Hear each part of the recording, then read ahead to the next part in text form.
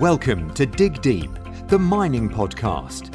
In this podcast, we discuss, educate and talk about industry news and hot topics, company reviews and live interviews with mining professionals and leading figures in the mining industry. Introducing your host, Rob Tyson, founder and director of Mining International. With a career covering nearly 2 decades, Mining International partners with new and junior miners and larger predominant players in the market. With no further ado, here is your host, Rob Tyson. Hi mining community, welcome back to another episode of the Dig Deep, the mining podcast. Today's guest is Jody Kuzenko, who's the president and CEO of Torex Gold Resources, an intermediate gold producer based in Canada, and they're engaged in exploration, development and operation of its 100% owned Molares gold property in Mexico. Jody's recently been appointed the president and CEO, and I just wanted you to come onto the podcast to share your journey and give some advice to some inspiring mining professionals who want to sort of emulate your success to what you've achieved to date. So I'd like to welcome Jody to the podcast. How you doing, Jody? I'm doing just fine, Rob. Thank you for having me. No, I appreciate your time. Appreciate if you can just give the audience a little bit about your background. And this is how we start most of our podcasts off. So if you can give us a little bit of your journey from when you perhaps graduated back in the day to where you are sort of now. And I've got some questions around Torex Gold. So hand it over to you. Yeah, sure. Happy to tell you a little bit about myself. And I'll start a little bit earlier than when I graduated because I think where I grew up is a little bit important to the story. Yeah. I grew up in a place called Sudbury, Ontario, which is a northern part of Canada. Some of the listeners may have heard about it. It is really the nickel mining capital of the world. Mining was everywhere. The landscape is dotted with head frames and slag dumps. My own father was a beat mechanic at one of the oldest, biggest mines in the basin, Stobie Mine, at a company called Inco Limited. Okay, yeah. And so grew up against that backdrop. And when I was making decisions about university in the late 80s, mining really wasn't a thing for women, notwithstanding my upbringing. So when I went away to school, I made a decision to go to law school. I was going to live in a bigger city and practice law and do anything but mining in a small town. After I graduated law school, I went into private practice for the better part of 10 years, and I quickly grew bored by that. A lot of repetition in that area of work, and I wanted to do something more. And ironically, I saw an opportunity for an opening for a lawyer at Inco, which is the company where my father was a mechanic. Yeah. By this point in my life, he had passed away. And so I applied for the job thinking that, man, would he just be proud of me if I worked at the company where he was in the underground mines. So I went for it. I didn't know a whole lot about mining at the time, but applied for the job and happily got it. Spent some time in the legal role at Inco, and the interesting period of time was when Vale, the iron ore major, acquired the company. So I was in the legal role at that time. And shortly after that, it became clear to me, Rob, that all of the most complex problems and all of the coolest people were in the operations. And right. And that's where you wanted to go. Yeah, that's where I wanted to go. I mean, it just seemed like it was the best work and the best people. And I had a boss at the time who believed in me and was willing to take a chance on me and move me into an operational role. And one of the beauties of working at a major is that you can take experience in different areas of the business at different times in your career if you are authentically curious and willing to learn and deliver on results. And so I used my time at Inco and then Vale to be able to do that. Met all of the old timers I could, asked all of the good questions I could ask, and learned absolutely everything I could learn. I rounded out my time at Vale some 15 years later as the director of refining, and then moved into the director of business strategy for the Ontario operations.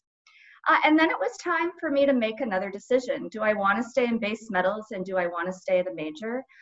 Ultimately, I made the decisions to take another leap in my career in 2018 when I joined Torex Gold.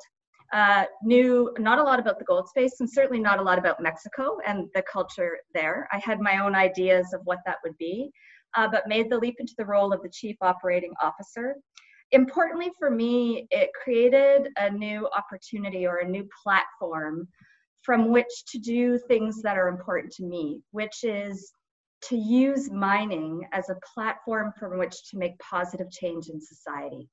And where we mine in Guerrero, Mexico, we had some unique opportunities to do that, so it felt like a perfect fit. Took on the role in late 18, had a bang up year in 2019 from a safety, production, and cost perspective, and then stepped into the CEO role in June of this year. So I'm busy trying to fill this chair. It's feeling a little big still at the moment, but that's sort of the story of how I got to where I got. Yeah.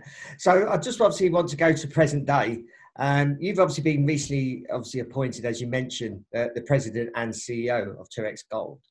And one of the few females in the industry to hold a CEO position. Can you tell us a little bit about your story from when you joined Torex Gold, which has led you now to where you are now? And what sort of steps you went through? Was there anything that you did that made you then become the CEO? I mean, was it any achievements? Was there any skills or experiences that you had that gave you that opportunity? Yeah, I mean, I think maybe that's the case. And I don't really put too much credence in the fact that I'm a woman. I was a chief operating officer. I believe that we delivered excellence in performance on all things operations in 2019. We had an outstanding year in terms of safety performance. We are now crossing the line of 8 million hours lost time injury free, which by any standard in the industry is absolutely exceptional. And when you think about delivering that against the backdrop of a socially complex place like Guerrero, Mexico, where much of your workforce comes from a background of subsistence farming, it makes that achievement all the more remarkable. I also think that we just hit it out of the park on both production and costs in 2019. It was a record year on production. We delivered 454,000 ounces of gold, which was a 28% improvement from year prior. And on costs, the margins were brilliant. We delivered $181 million of cash flow in 2019. I'm supported in no small part by a bolstered gold price. Yeah. But I would say throughout my career, different opportunities have opened up for me because of my drive for excellence in results. That has served me well. And my advice to people is perform in the role that you're in and other roles will follow. Yeah. I don't really I never have set my sights. I've never navigated my career based on, I want to be 2 years in this role and then 2 years in that role and 2 years in that role.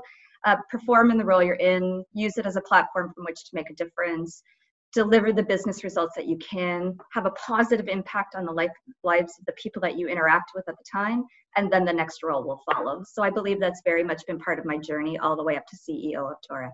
Yeah. Would you say you in particular has brought some certain skills and experiences with you into the role that may have put you in that position over someone else? Is there any particular unique skills and experiences that you have brought to the role? Yeah, you know what I learned through my time at Inco and then Vale, as I was being transitioned into different roles, I learned to ask really good questions, listen to the answers, make sure that I understood the answers. I learned to frame up problems in a way that we're solving the actual problem that's getting in the way of the operations. And so I think this idea that I didn't have a technical background from school. I'm not a mining engineer. I'm not a metallurgist by trade. So that enabled me to build a process by leaning on experts and people and asking excellent questions, getting good answers, framing that up in solvable problems, and getting people focused on the important goals. So if I had to describe a skill set, it would be about that, about building a culture that delivers excellence through learning together and being fierce with the facts about what's in the way of achieving excellence and how do we get there. Yeah. And I suppose you mentioned, obviously, you ask a lot of questions. And I think sometimes it's asking I wouldn't say stupid questions, but very basic questions, because asking those basic questions, you're going to draw more information out from the person that you're asking and not overcomplicate it, because they would then overcomplicate it and then you probably won't understand it. So I suppose it is asking very basic questions and getting the fundamentals right, so you actually have a clear understanding of their specialization. Yeah, I mean, it's really important to get a clear understanding of the specialization, to get a clear frame up of the problem, so that you're actually solving a problem that exists, and then to get a clear frame up of the path forward. And so I think those things are often overlooked. People often, at least in our industry, move into solution space. We're going to do this. We're going to do this initiative.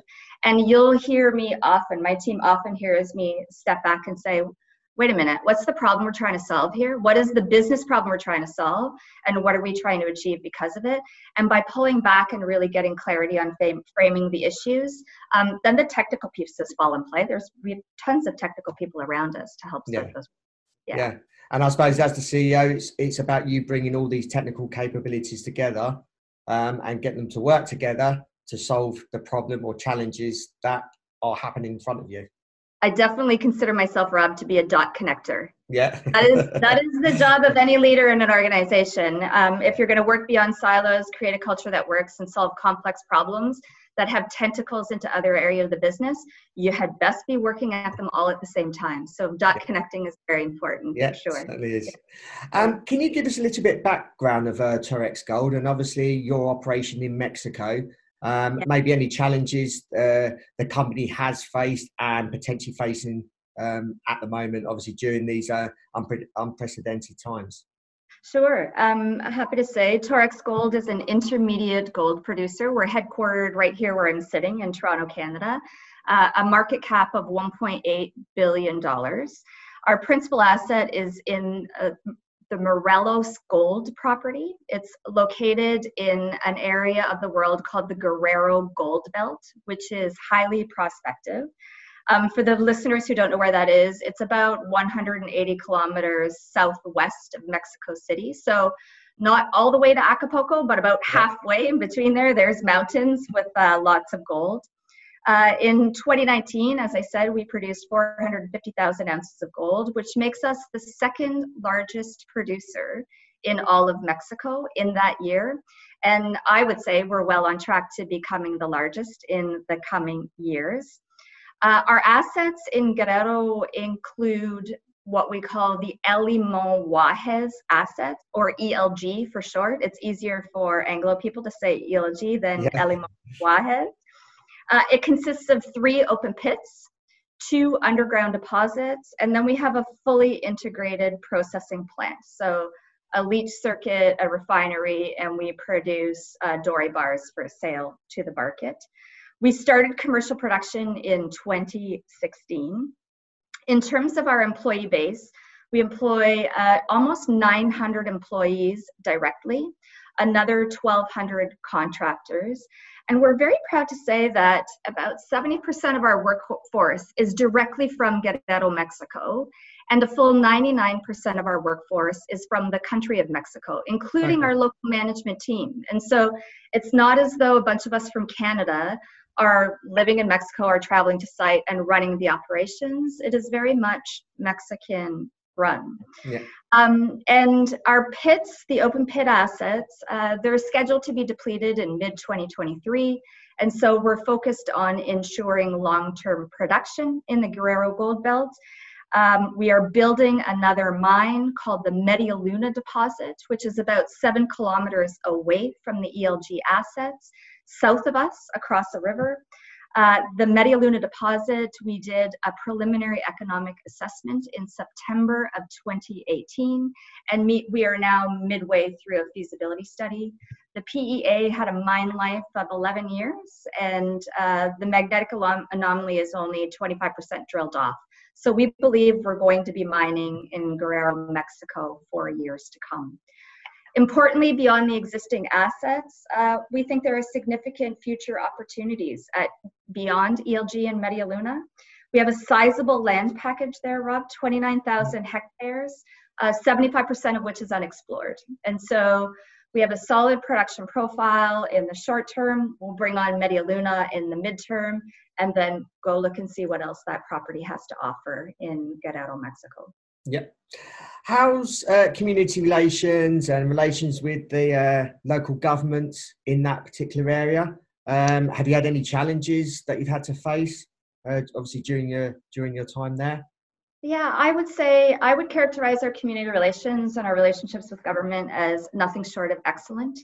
I think we are viewed in the industry in Mexico to be an example of how responsible mining is done, an example of how to operate in a way that peacefully coexists with the natural environment. We have a very small footprint there. We're permitted to discharge water, but we don't. We never have. Our area emissions are very limited, a little bit of dust. And our relationships with the local communities are characterized by mutual economic benefit and mutual trust and respect. We've worked very hard to develop those relationships. Very early on, when the mine first went into production, right after development, as the community was coming to terms with having an operating mine in its backyard, we did have some instances where there was disruption from either the community or the union wanting to be our union. So we did have some instances of disruption. The last one we had was more than 2 years ago. And it's important to note how that one came to a conclusion. The community ultimately, after a period of disruption, a period of blockade, put us back to work. The community came in and said, this company is a good company. We need to get back to work. We want this mine to operate again. And so we believe that was a pivotal period in our history where our continued operations became a bit of the mission of the community. And when you have that sort of social endorsement, that is a very, very powerful thing. And so, yes, our joint economic interests, when the mine succeeds, the community succeeds. Our relationships with our union are very healthy. Our relationships with our employees and contractors are characterized by mutual respect and trust.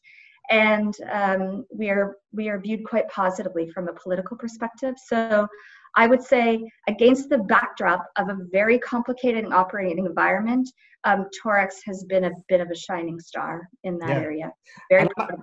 And I imagine the company must have felt pretty proud when something like that happened, and especially the employees as well, when the community's saying to you guys, oh, we want all you guys to get back to work. So that must be a proud feeling, managing and running a company, as well as obviously the staff and employees. It must have gave them a big morale lift. Oh, absolutely. And I would say to you, we experienced a very similar thing on the back of COVID. Okay. So in March of this year, as COVID was starting to make its way around the world, Mexico was no different. The government was coming to terms with how it was going to respond. Ultimately, it essentially shut the country down.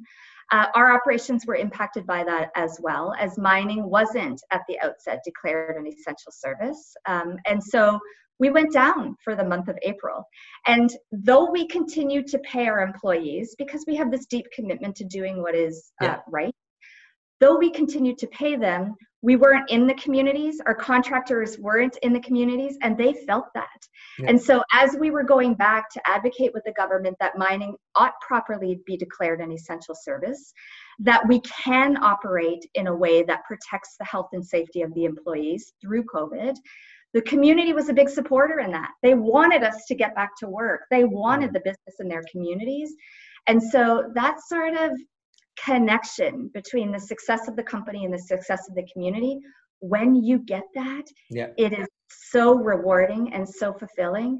And it is one of the proudest things, I think, that I've ever had the privilege to be a part of.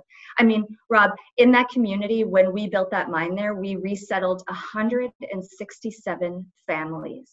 And so these people, and we were recognized by the Inter-American Development Bank, these people now have access to electricity, clean running water, sewage treatment, water treatment, Wi-Fi, education, good paying jobs. And so as a leader, when you get to be a part of making a difference in society that way, there's nothing better than that. I mean, sure, we have a business to run. Sure, we have margins to generate. Sure, we are looking out for the best interests of our shareholders. And I happen to think that the best way of doing that is in a way that engages the community and your employees and contractors and unions. So something to be really proud of. And how did COVID, obviously, once you got back to work, have you changed a lot of your operations because of COVID, and what kind of things have you changed? There have been many changes in operational protocols because of COVID. And I would say, you know what I talked about, our health and safety record? We achieved that sort of record for a number of reasons. Getting the right leaders in the right roles, disciplined use of safety systems as designed, and rules around safety that are clear, that people know what the rules are and they know why they are in place.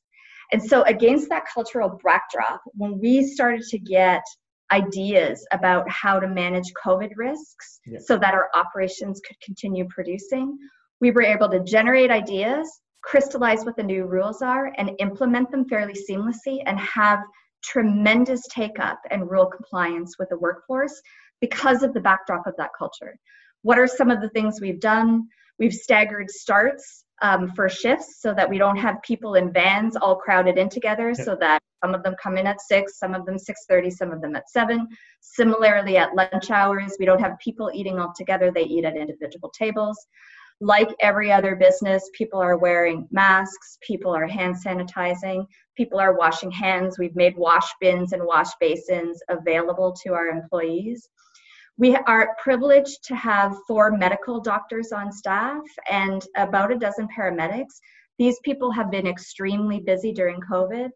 And I would say one of the key controls that we identified very early on was the need to screen for COVID symptoms before people arrived at rotation. So we have a detailed 3-step screening process. If you're going in for rotation, you screen at home, you screen at a travel hub, and you screen at gate. Okay. And if you have any symptoms, you're not permitted on site.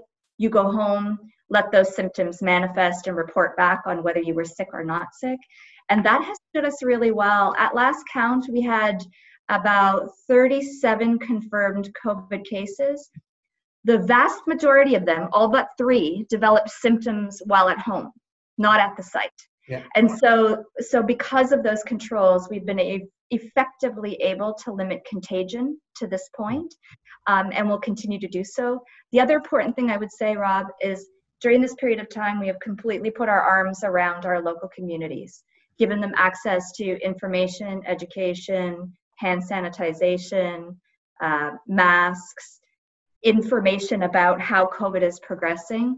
And so it was important for us that the bubble not just be extended to our operations, that it actually embrace our local communities so we could be in this together in some constructive way. Yeah, no, that's good to hear. What are some of the sort of current and future priorities for you as the CEO of Torex Gold? Torex was bought 10 years ago, so I always think about it as the last 10 and the next 10. And so I get the privilege of sitting in the chair for the next 10, which is very exciting to me. I've already talked about the asset in Mexico. In addition to that asset, it's complemented by an equally outstanding team. And on a go-forward basis, we have several areas of focus, but they're all guided by this overall business objective of generating value for our shareholders, absolutely, and making a positive difference in society. And so when I think about the go-forward pillars, very much in the very short term, it's about to continue to do what we're doing at our ELG assets. Continue to build on our record of safety excellence. We want to turn 8 million hours into 9 million hours, then 10, then 11, lost time injury free. What we talk about on safety is no lives lost, no lives changed in our operations due to workplace injury, and that is our guiding light as it relates to safety. We want to continue to generate cash for our shareholders, and that cash will set us up for the future at Torex. For the midterm, as we come to the end of life of our ELG assets in mid-2023, we will bring on Media Luna, which is currently in feasibility study. We expect that feasibility study to be concluded by mid-next year, and we're bringing on production from that mine in the early part of 2024. So there will be a seamless transition from the ELG assets to Media Luna production.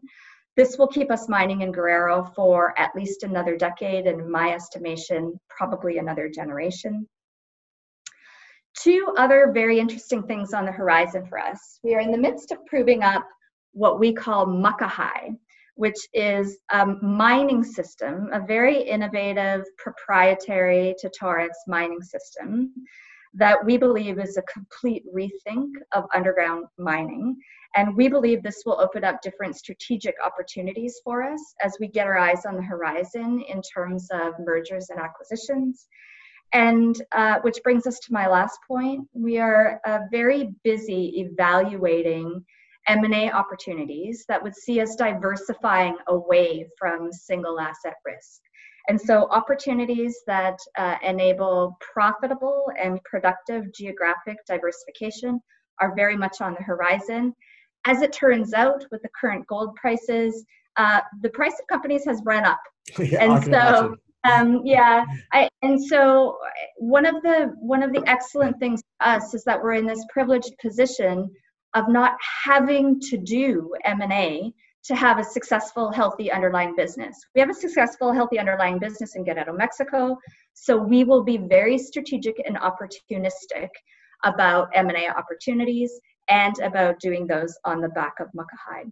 So I believe that 10 years from now, my hope is that me and my team will be at the top of the house of a 1.5 million ounce producer with a diversified group of assets in the Americas and Mexico, where we have broadened out our ability to deliver value for shareholders and make a positive difference in society. So I'm pretty pumped about what the next 10 years brings. Yeah, it sounds exciting. I'll certainly be following your progress. I've read that innovation is a key part of Torex's DNA. Can you tell us more about that, and specifically about the Muckahi mining system that you just mentioned? I hope I pronounced that right. Yeah, Muckahi. That was named because my boss, our executive chair, Fred Stanford, has been designing Muckahi both in his head and on paper for years. Right. And he will tell you when he was a mine superintendent at an old mine up in Sudbury, Ontario, when he lined up his crew on any day, he would leave. The last thing he said to his crew on any given day was Muckahi, which meant get her done in any day. And so that's how that name came out. Yeah. But in terms of innovation, I would say innovation is a key part of the Torex DNA. We've never been afraid of it. Quite the contrary, we've always been embracing of it, even when others were a little bit afraid.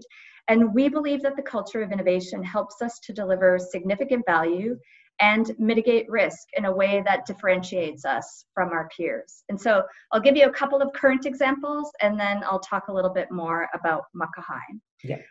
The first example I'll talk about is RopeCon, which is short for rope conveyor.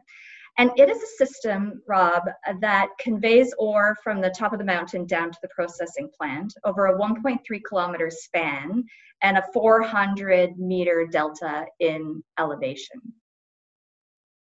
Now, the system was put in play to mitigate a safety risk of 90-ton trucks operating on switchbacks down a mountain.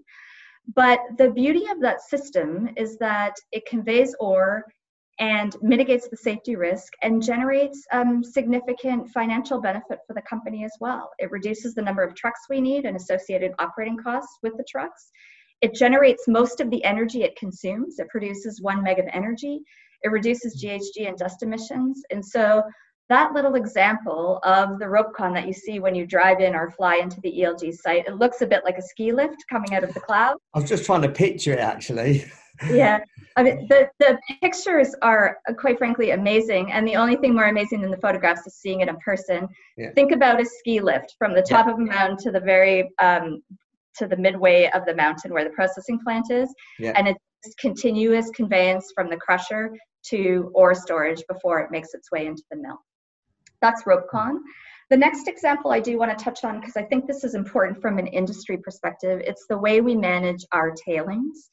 Obviously, it's a topic that many investors and all of society is quite appropriately concerned with, given the catastrophic events we have seen in the news. Very early days, we decided to build a best-in-class dry stack filter tailings storage facility. One of the largest in the world. Essentially, we filter our tailings to about 17% moisture. We spread them over a field, compact them, stack them, and that's the nature of the storage facility. This is very important because we operate in a highly seismic area. And so the idea of pumped tailings with tailings buttresses and dams didn't seem like a good risk-based idea to us. And so the idea of spending a little bit more capital upfront to build a filtered plant and do a filtered tailings storage facility seemed like wise value for dollar in order to mitigate the risk of tailings dams failures or tailings dams concern that most of society is worried about these days. Yeah. The other beauty of dry stack tailings is that it limits our water use, which is consistent with our philosophy about mitigating environmental footprint. We think we use about 1.5 million cubic meters less of water a year than we would otherwise use with pumped tailings. So in an area where people are suitably concerned about water and water availability and water quality, that seemed like a responsible decision to us. So RopeCon, dry stack tailings, two examples of us embracing innovation to build a facility that mitigates safety risk, mitigate environmental risk, and delivers value for shareholders. Yeah. And I suppose it comes back to where you said you look at a problem or a challenge and looking at it from a business perspective and trying to look at that challenge and try and design something to mitigate what potentially could happen, which is what you explained earlier.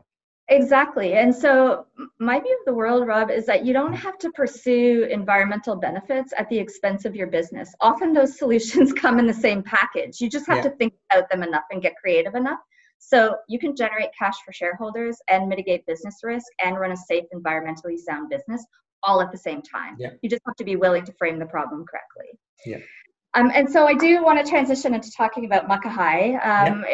It's the most current example of our innovation, proprietary to Torex, and it is currently in test mode at our Elimo Deep underground operations at ELG, and has been since 2019. So we've gone from concept and idea to design to actually building to it's actually hung in the mine at ELD and being tested now. There's no doubt in my mind that it has the potential to generate significant value, not just for Torex, but to be a bit of a game changer for the mining industry as well.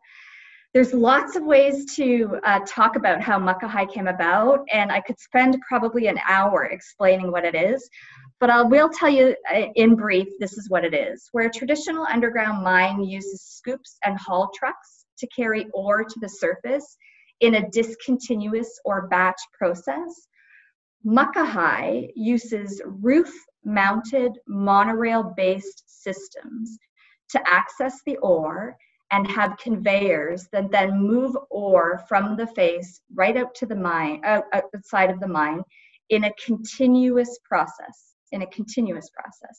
And so a full Muckahi mine is expected to be all electric, with equipment powered by the grid or battery powered. With no diesel trucks or other heavy equipment, CO2 emissions are expected to be reduced by as much as 95%, making for a safer, healthier workplace for our employees. Also, the ventilation requirements are reduced because you're not trying to ventilate diesel, which drives down OPEX costs. And importantly, from a CapEx perspective, construction costs for a Muckahi mine are expected to be about 30%, up to 30% lower than for a conventional mine. Why is that? When you hang the equipment from a monorail, it enables you to angle the tunnels at 30 degrees, which is about 4 times as steep as traditional conventional mining.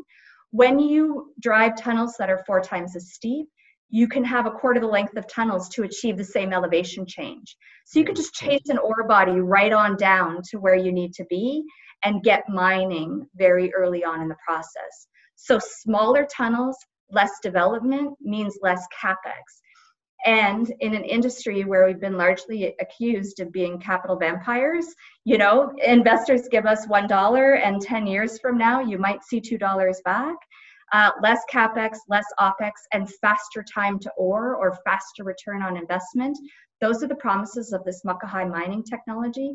And so we're very excited about trialing it at ELD, and we're very excited about the strategic opportunities that opens up for us in terms of M&A and beyond. Yeah, I mean, it seems, and I'm trying to again picture it in my head, but it seems quite a complicated process, but it probably isn't. Have you got other companies, contractors helping you with putting all this together? I suppose from the technology perspective, I guess. Yeah, so. I would say most of the design has been done in-house. I have the ex-CEO of Torex and the current executive chair, a process engineer by trade. Anybody who knows him knows he likes to fiddle with design endlessly and solve complex problems. And so the vast majority of the design has been in-house. It's been engineered by a company based in Northern Ontario, so not a big, giant engineering house. Yeah. And it's been tested in a couple of areas. One test site we have in Monclova, one test site in Poland. And I would say the beauty of the Muckahi technology is that it's elegant in its simplicity. It is not a big digitization effort that people have a hard time following the plot on. It really unpacks and repacks existing mining equipment in a way that makes it more efficient, gets us 2-lane traffic on single-lane roads in tunnels half the size at a 30-degree incline.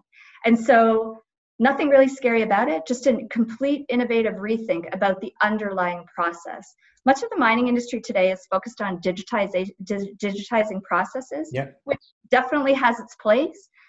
We sort of say, if you're digitizing a process that is fundamentally inefficient, then you have a different way of looking at it, but it's still the same fundamentally inefficient process. And so Muckahi is aimed at tackling the underlying process. How do we make it safer, faster, better, cheaper to get ore from underground to surface? Yeah.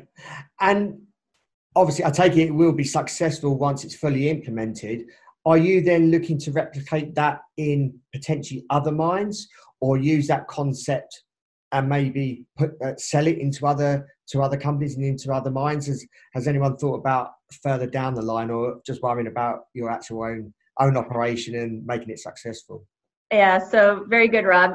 We haven't yet finalized the commercialization strategy for Muckahi. We want to prove it up first. Our motto on proving it up has always been, if you're going to fail fast, fail cheap. And so test the hard stuff first and then finish your testing program after that.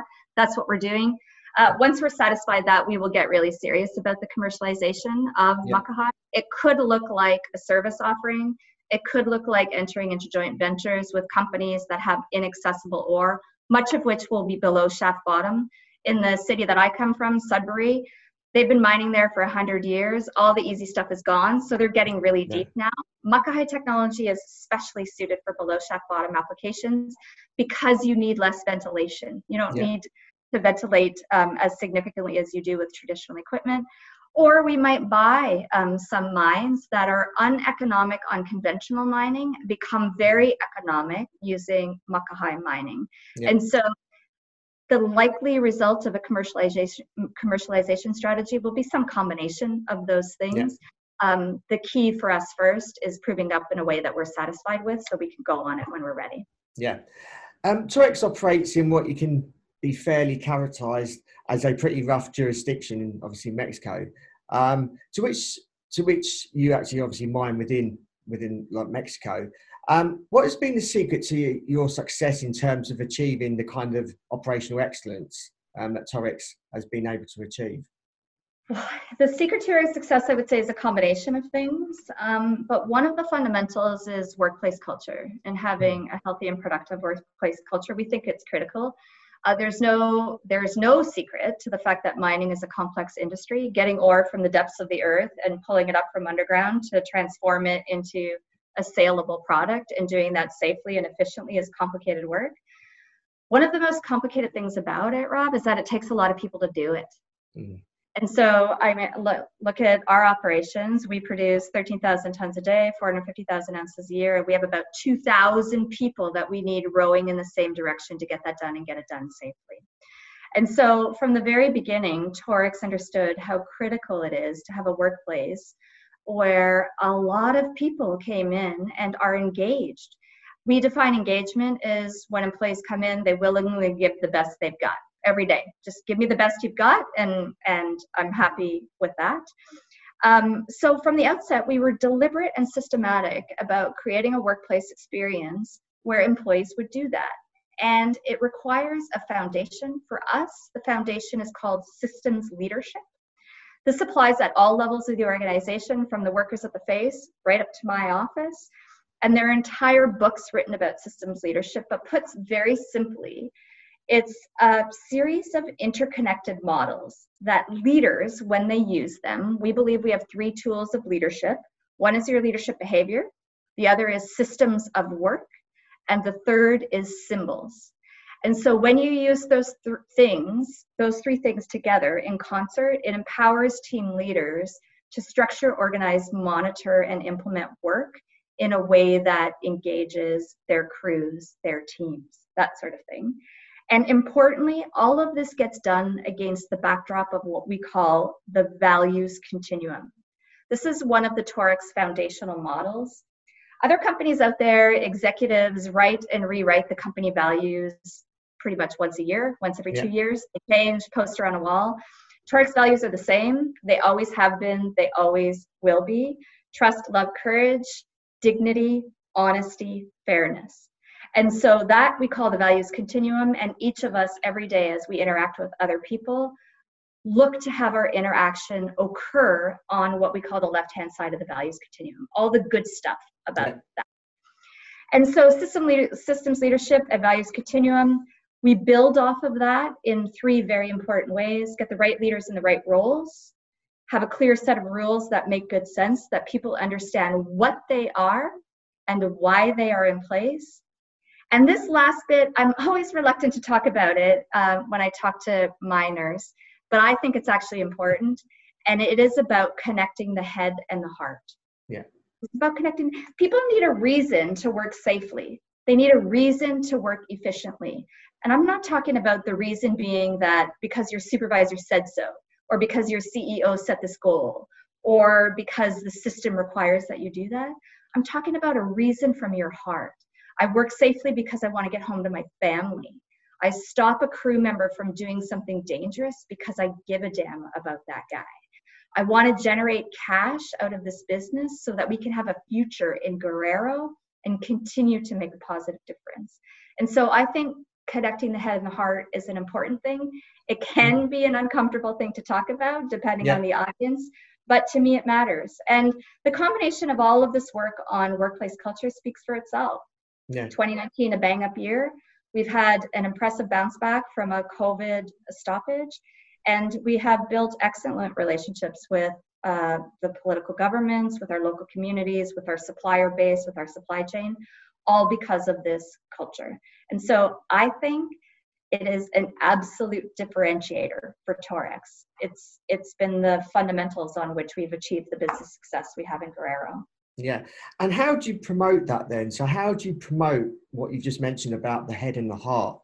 Is there any particular processes that you do or initiatives that you try and promote within the operation and within the company? Yeah, I'll give you a couple of examples. What we started last year was, we call it a My Reasons campaign. And essentially we started to ask employees, hey, what are your reasons to get home safe? What are your reasons to work safely? that evolved, especially in the cultural backdrop like Mexico, where people are very relationship oriented. Yeah. That evolved to people having photographs of their family in their offices with a frame that says, "My reasons to get home safe." It evolved to people having photographs of their loved ones on their name tags, so they're up in front of them. So when a supervisor comes up with an employee, or when I'm in the field and come up to an employee, I can say, "Who's that? Tell me about her. Tell me about him. Tell me how you're going to work safely to get home to this person." And it actually gives you access to employees in a different way. We've also done some videos, videotaping kids in our communities whose fathers work at the mine, talking about, "Hey, Dad, would sure be great if you came home safe today," those sorts of things. And so we do very specific work to enable leaders to open up this conversation about connecting the head and the heart. Some of them are excellent at it. Some of them are still learning. Yeah. And I suppose it's down to what you mentioned at the beginning, asking questions, and again, having more communication and open communication, and not just do run of the mill things, and just try and put these initiatives, like you said, questioning, asking people, I suppose, asking them to think a little bit more than just why are you doing your job, and why do you enjoy what you're doing.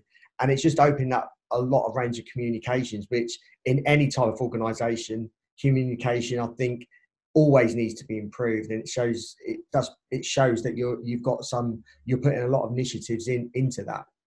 Yeah, I mean, I think it's critically important. And I would say, Rob, it's important to note that communication is very much a two-way street. Yeah. I'm very clear about what the expectations are for my business. My team are very clear that I expect excellence. They're very clear on the outcomes, the business outcomes they're expected to achieve. And I want to believe that I foster a culture of trust and openness, so that when they have concerns, when they can see an iceberg in the future, when they see problems, they're not trying to hide them or solve them on their own. They can come to me and say, "I see this problem. I need help in solving it." And then we can work together as a team to solve it. I often say listening is one of the key attributes of leadership excellence. People think it's all about having a vision or telling people what to do. Turn your ears on instead. I often say leaders who don't listen will find themselves surrounded by people who have nothing to say. And so if you don't have that communication back from your workforce, I would argue that you're flying blind. And so that's a key pillar for our effective workplace culture. Yeah, I don't know what the percentage is, but is it 90% listening, 10% speaking, or something like that, where you're actually listening more than actually speaking? I don't know what the percentage is, but my grandfather used to tell me, "God gave you 2 ears and 1 mouth for a reason. Figure it out," right? And so, yeah, I've got you. What advice would you give women entering the mining industry? And I've done quite a few podcasts now, and I know the mining industry worldwide has a branding image. So anyone coming into the industry, or anyone thinking about the industry, that there is this stigma or a brand associated with mining. And I'd imagine for females, that's even more daunting. What advice would you give women that were thinking of entering the mining industry? And even if they are going into the mining industry, is there any advice that you can give them? Yeah, I get asked this question a lot, and I do agree with your point that mining has a brand image. It absolutely needs to reinvent itself to have a longer life. I think mining has the key to some of the solutions of the challenges of our time. We just need to get over this branding image and get some of the best, most talented people working in the industry, so that we can then move on to solve climate change and some of the problems of our time. In terms of advice to women, Rob, I get asked this question a lot because I'm a woman. And my answer is generally that I give young men and young women the same advice, generally. Work hard, stay true to your values, and work with purpose, I say. And when I say work with purpose, I don't mean the small and very narrow purpose of whatever your assignment of the day was. Get this report done, do this analysis, meet this production target. Yes, those things are important. When I say work with purpose, I mean get yourself into a bigger game. Yeah. Do something that matters more. Build constructive relationships with people. Make a positive difference in the lives of people that you touch. Leave the planet a little bit cleaner than you found it. Contribute to that bigger goal of using mining as a platform to improve society. And so I give that advice to both men and women who are coming up in the industry.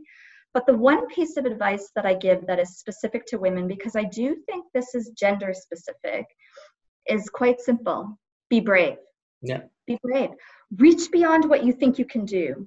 Certainly in the culture that I grew up in, we raise our young boys up into men to have courage to try new things, confidence to branch out. Yet we seem to raise our daughters in a bit of a different way. We raise them to have this fear of making mistakes, or this fear of trying new things, or this fear of not being perfect. And this fear of making mistakes or not being perfect, in my estimation, often inhibits women from making important decisions, like applying for those jobs that are just a bit beyond their reach. And so when I see young women doing this, I say to them, knock it off. Stop. Just stop it. And something that I heard a while back has stuck with me. And the advice was this: think about your next challenge in the rule of thirds. A third of it should be comfortable, something that you know or are expert in. A third of it should be stretch, something that you need to study or get acquainted with. And a third of it should be absolute white knuckle terror, where you're just gripping and hanging on. Because when you do that, you will grow and develop and push yourself and have new challenges and then new encounters. And so for young women, by pushing ourselves beyond what we think we can do and by applying for those jobs and seeking out and obtaining mentorship and just rejecting this notion that you have to be perfect, when that happens, I think you'll see more and more talented women get up through the pipelines and earn their rightful spots, not with quotas or anything else, earn the rightful spots at the head of organizations and boards. And when that happens, I think we will be a better industry for it. Yeah. So that's what I tell you.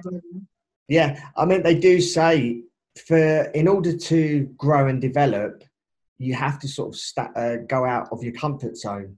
So if you somehow put a plan in place where you learn a few new skills, and this is, I suppose, someone who's already in the mining industry, if you learn a few new skills and do some things that you probably you may have shy away from, just do it, because you'll learn something new. If you fail, that's fine, because next time you attempt it, you know what to really expect.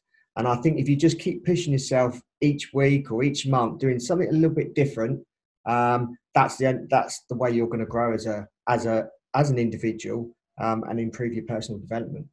I couldn't agree more. I think failing is part of the journey, and trying new things is an important part of the journey. Yeah. I personally have never done a podcast before. Yet here I am. Again, and when I actually launched this, I'm coming up to nearly 2 years now. But again, this was completely out of my comfort zone, launching this, and I didn't know whether it would work or not, and hopefully it is still working. But yeah, that was something I wanted to do, and I believe I should do it, but it was completely outside my comfort zone. But we're into 90 something episodes later, and I think it was the right decision at the time. But at the time, I was a little bit fearful, but I got over it and continued. So that's my little bit take on sort of personal development.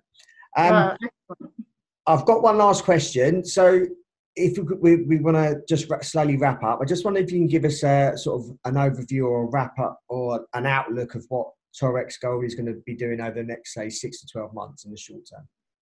Very much continuing to do what we're doing at ELG, continuing to build on our performance of safety excellence, continuing to generate a lot of cash from that asset to fund the future, continue with investor outreach and telling the story to the investment community to generate interest in Torex, proving up our Media Luna mine through the feasibility study so that we're secure in our future in Mexico, and then getting our eyes to the horizon on intelligent M&A opportunities that are accretive to value, that diversify away from single asset risk, and build a company that we can all be proud of, from which we will generate shareholder return and make a positive difference in this world. I'm convinced of it.